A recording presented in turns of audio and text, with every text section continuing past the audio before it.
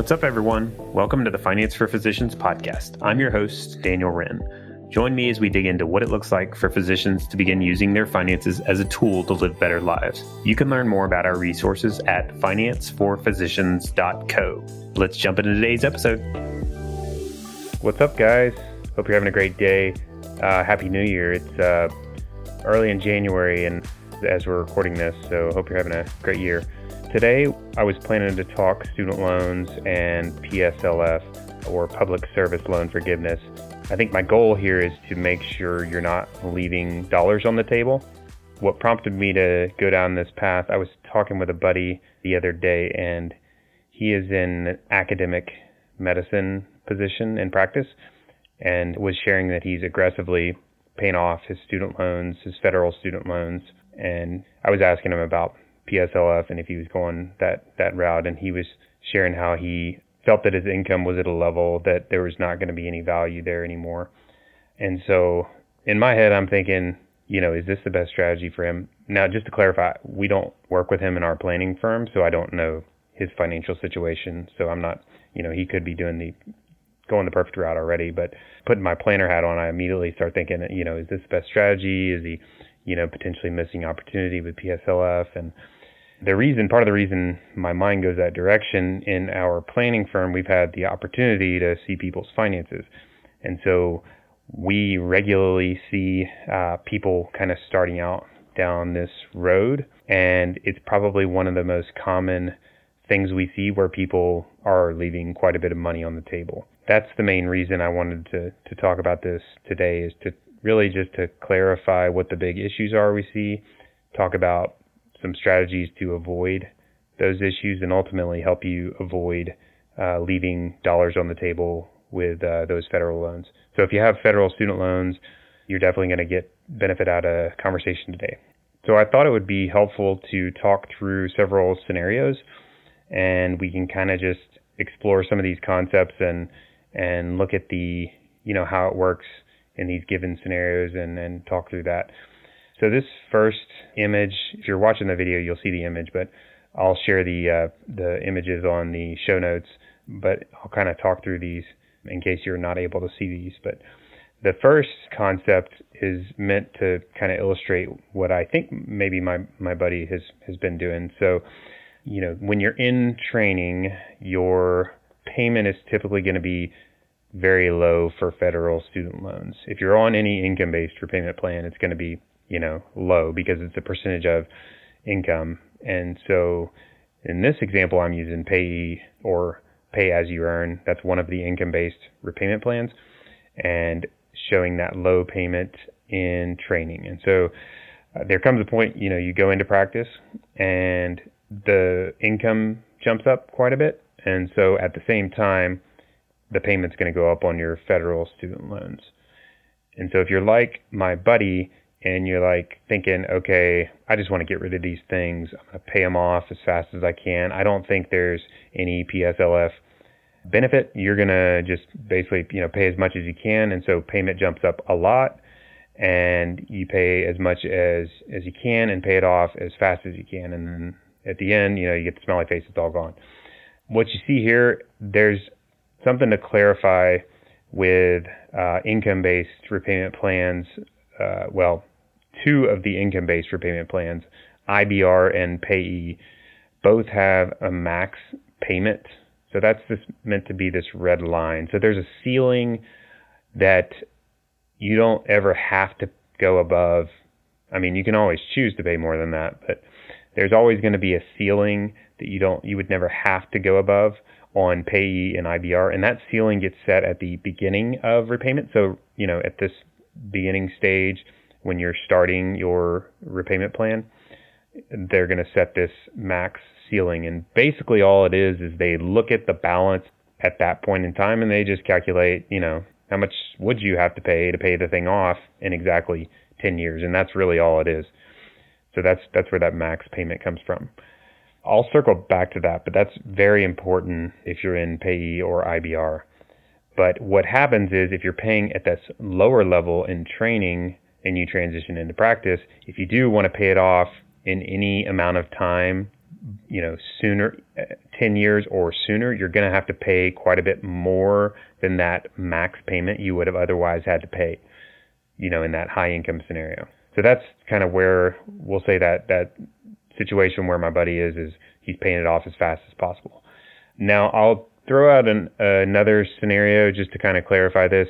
What I have found is a lot of people don't realize that they are actually even qualified in the first place. They don't realize their employer is actually qualified. So that's not my buddy's situation, but I see that happen in every once in a while, as people are just paying off their federal loans as fast as they can because they don't even realize that their employer might qualify for public service loan forgiveness. And so that's kind of another issue I see. And so you want to make sure that you know for certain that your employer is or is not qualified for PSLF. It's basically going to be, 501c3 nonprofits and government employers are the obvious ones. So you should be able to easily find that out by looking up, there's a 501c3 search tool. You can use employer identification numbers, which are on your W-2s, and you should be able to ask for that. You should be able to look that up pretty easily, government employer or 501c3. Now there's another category of non-501c3 nonprofits. They're a little harder to look up and verify, but you should be able to. You just need to ask around and get someone that can verify that. So you want to make sure you're not just failing to understand that your employer is actually qualified for PSLF in the first place. But the remainder of this will assume that you are in fact qualified, and we'll kind of talk through what that might look like. So I think the other important concept is to really understand how the PSLF program works or where the value originates. It's really counterintuitive because you think of a debt and you're like, okay, I got to pay the debt off, and there's a payment schedule, and there's no free money really. It's just a matter of what is the interest rate. But with PSLF, it's completely not that way. There is plenty of value to be had from this forgiveness event. And so basically the concept is you must make these qualified payments, 120 of them, and it doesn't actually matter how much you pay each month. You could be paying zero actually. If your income's low enough, you're paying zero. Or if it's COVID forbearance, you're paying zero. So as long as you are, making that payment, no matter what it is, at the end of 120 of them, it gets forgiven. Doesn't matter what your balance is. That actually is irrelevant, and there's no tax impact whatsoever. So literally, it's a payment plan, and that's it. And it is not, it's driven more on your income and not actually the balance. And so what happens is, so going back to that max payment concept, so at the beginning of your repayment plan, there's this max payment that's going to be set. That's a 10-year schedule, which you would have otherwise had to pay it off in 10 years. But in reality, in training, you're going to be paying a lot less than that because it's a percentage of your income. And so in the example we're looking at now, the payee payment is, low, like I was just talking about. Maybe it increases a little bit, but it's relatively low. And then it jumps up in practice, goes up. And then in this example we're looking at here, I'm assuming your income-based payment. So if you stick on the income-based repayment plan, payee, if you stick with payee and in practice, let's say based on your income, your payment is still a little below this max payment calculation, and that continues to the end of the 10 years. So that's the scenario. Your payment is really low in payee. In training, it jumps up quite a bit because your income goes up, but it's still a little below the max from then until you get to the 10-year mark or 120 payments. So where's the PSLF value come from? Really, the easiest way to look at it is it's everything below that payment ceiling, all that, the difference between each payment, actual payment, and what the 10-year payment would have been, or the payment ceiling is all value. That's all, essentially free money, because you would have had to pay that max payment if you were going to pay it off in 10 years in a normal debt scenario, and you're actually only having to pay this payee payment. And so this number can be substantial, like very, very large, particularly because of this training period, because it's so low. Another misconception about this switch into practice is that a lot of people don't realize that the payment calculation is based on AGI from the prior year. And so there's kind of a lag. It takes a while to catch up. So that kind of adds considerable value here in this transition phase, because with PSLF, remember, the lower you pay, it's always, the lower you pay, the more value you get. So this is the scenario where your payment does not ever cap out in this payee example. But, for my buddy's example, I'm just going to assume his income was at a level where he caps out. And so let's say he's, in practice for a while and he's at this cap payment. So that's, I think, where some of the misconception can come from, is like, oh, well, I'm capped out. I'm at the max income. The value is not there. The problem with that is there still would be substantial value, even if you've already capped out, mainly from those payments and training. That's where the bulk of the value is as it is. And so it's like you have to pay the 10-year payment, really only the 10-year payment for, say, 6 years, and, this much lower payment for 4 years. So all that is free money. So that's still like a home run potential deal there. Now, there are a few situations where, for example, if you're in training and you make no payments for like forbearance or deferment, and you're kind of like starting out at the max payment, that's, going to be an issue because there's no value to be had. So you really have to look at how far below this actual payment line am I with my income-based payment. The other thing that has happened lately has been COVID forbearance. So that's kind of another huge, really a huge benefit for people, especially people that were at that max payment. So with COVID forbearance, you're only required, you're not required to make any payments. There's no interest being charged, and all those $0 payments are still qualifying for PSLF. So that adds tremendous value. We're up to 11 months. A lot of people say it's going to get extended again, but the longer that is, the more value there is. But basically, you're getting all this value from the difference in your, max, your 10-year cap payment, and the actual COVID payment, which is $0. That's all value, PSLF value in your pocket in that situation. There's also some opportunities. So once you kind of understand how this PSLF system works, you start to look at it and you're like, okay, well, the concept is less is more. The lower my payment, the more value I get. And so if that's the case, well, how do they define income? Well, the answer is adjusted gross income. And so, well, what is adjusted gross income? Adjusted gross income, actually, you can kind of do some things to strategize and potentially lower that number. So there's some strategy that you can utilize to kind of further pull that payment down. So I'll throw out some examples. There would be the retirement plan example. You put into pre-tax retirement plans like 403B or 457 or whatever. Or you do an HSA, which is pre-tax, or put in, you pay health insurance premiums. Those are all pre-tax things that come out of payroll typically that lower your AGI and allow your payment to be less. Another common example we see is filing taxes separately. That's a way to exclude spousal income and further pull this line down for your situation. But the gist of it is there's a lot of different strategies to implement that will continue to pull this payment down so that increases the PSLF value here. Now, there are going to be situations where, I already hit on a few, but there's going to be situations where, given all this, it still doesn't work to go for PSLF, even though you're in a qualifying employer setup. They're pretty rare in my experience, but they do exist. So repayee is one example when income is at a high enough level.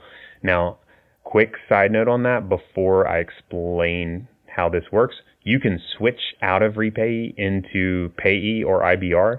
as long as your income is low enough. So as long as you do it before you hit this cap, as long as you do it before income goes above some certain level, you can switch out of repayee and get into payee or IBR so that you have a max payment cap. The problem with repayee is there is no max payment cap. So if your income goes high enough, you're going to exceed that whether you want to or not. And so going back to the first example I gave where you start in training and payment is low, repayee looks very similar to payee, and then you transition into practice. In this example, let's say the income is very high as a percentage of the debt. And so you actually exceed that max payment you would otherwise have paid under payee or IBR, and you keep paying at that level. And so that kind of like reduces the value of PSLF because you're now kind of paying more than you would have otherwise paid. Now, you could have this COVID forbearance situation that comes into play that kind of adds further value, and then you bounce back up to a higher payment. But the gist of it is you want to start to understand all these factors, and really the key is to run the numbers and, look at your situation and see, exactly what the cost is of the PSLF situation and compare it to what the cost would be in the I pay it off as fast as possible scenario. And then you can even incorporate, if it's close or if you're starting to see there is some PSLF value, you can incorporate some of these strategies to try and reduce income, which will reduce payments and maximize that PSLF benefit. So I think if we're summing up all this, if you're thinking, okay, that kind of makes sense, but what do I do? What can I do today? And so what I would suggest is, for starters, just everyone should make sure their current employer is verified or not if there's any question. Make sure your current employer is qualified for public service loan forgiveness. And you should be able to do that. If they're a 501c3, you can find their employer identification number and search for that online. We can link to some 501c3 search tools. And if it's a government employer, that should be straightforward as well. Now, if it's the gray area, nonprofit, non-501c3, it might be a little more tricky, but you should be able to find someone and get them to verify whether or not they are a qualifying employer. I would also encourage thinking about future employers and, see if the type of setup you're going to be in might be qualifying as far as an employment situation. I think it's good to be flexible. I can't tell you how many times people have come to me and said, I was totally not planning for PSLF, and surprise, I end up in this job that is qualified. And so what do I do now? So you don't want to, you got to be careful, assuming too much about your future. The other big thing is making sure your actual loans themselves qualify. Now, this is not as common of an issue as it used to be, but there are some types of loans that are not qualified for PSLF. The key is look for direct. The word direct is key. So if your loans are FFEL, those do not qualify. You want to look to make sure your loans are direct Stafford or direct plus or whatever, just to make sure those qualify. There are steps to, if they do not qualify, to get them qualified, but we'll save that for another day. The other big thing is understanding where you stand. To run the numbers, you have to understand how many payments you already have and see kind of where you're at on this chart. And the best way to do that, well, you can look at your kind of history and add those up, but ultimately the best way to do that is to submit employer verifications for prior employment periods. And you can send those into your loan servicer, and they will give you kind of a count as to how many payments you have as of that point. And you can use that to say, okay, of the 120, how many do I have so far? And then you can start there and push the numbers forward and say, okay, what's my total looking like? And then really it comes down to, once you get all your current information organized, you just want to run the numbers and compare what your PSLF strategy or PSLF scenario would look like, and compare that to, what you're doing now, and maybe even, consider some of the strategies I mentioned, maybe minimizing AGI, or filing separately on taxes, or even changing repayment plans. Like you can switch in certain cases. So you want to consider those strategies. So once you've gone through all of those strategies and you have kind of all your numbers laid out there and you've run the numbers and you understand kind of exactly what it looks like for your situation. If at that point PSLF still does not look beneficial, then at that point you definitely want to consider a private refinance. Because in this scenario where PSLF is of no value, you're going to have to pay back the entire balance. And so interest rates become critical at that point.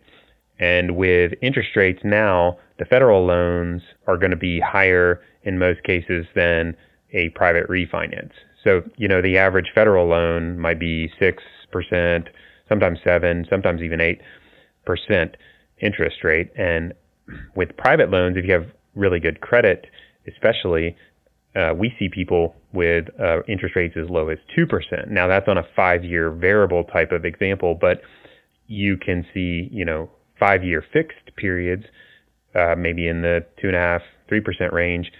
And so 3% is considerably better, obviously, than 7%. So that's, if you're going to have to pay off the entire balance either way, you're going to save considerably on the interest savings. But you want to be careful not to do that before, checking off the checkbox that PSLF is for certain not of value.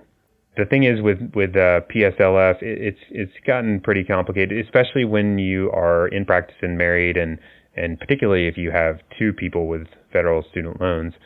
There's plenty of people that will have this will be like your head spinning after hearing all this. And so if you have questions on it, feel free to reach out to us. We're happy to answer questions. We can also cover them in future shows and whatnot.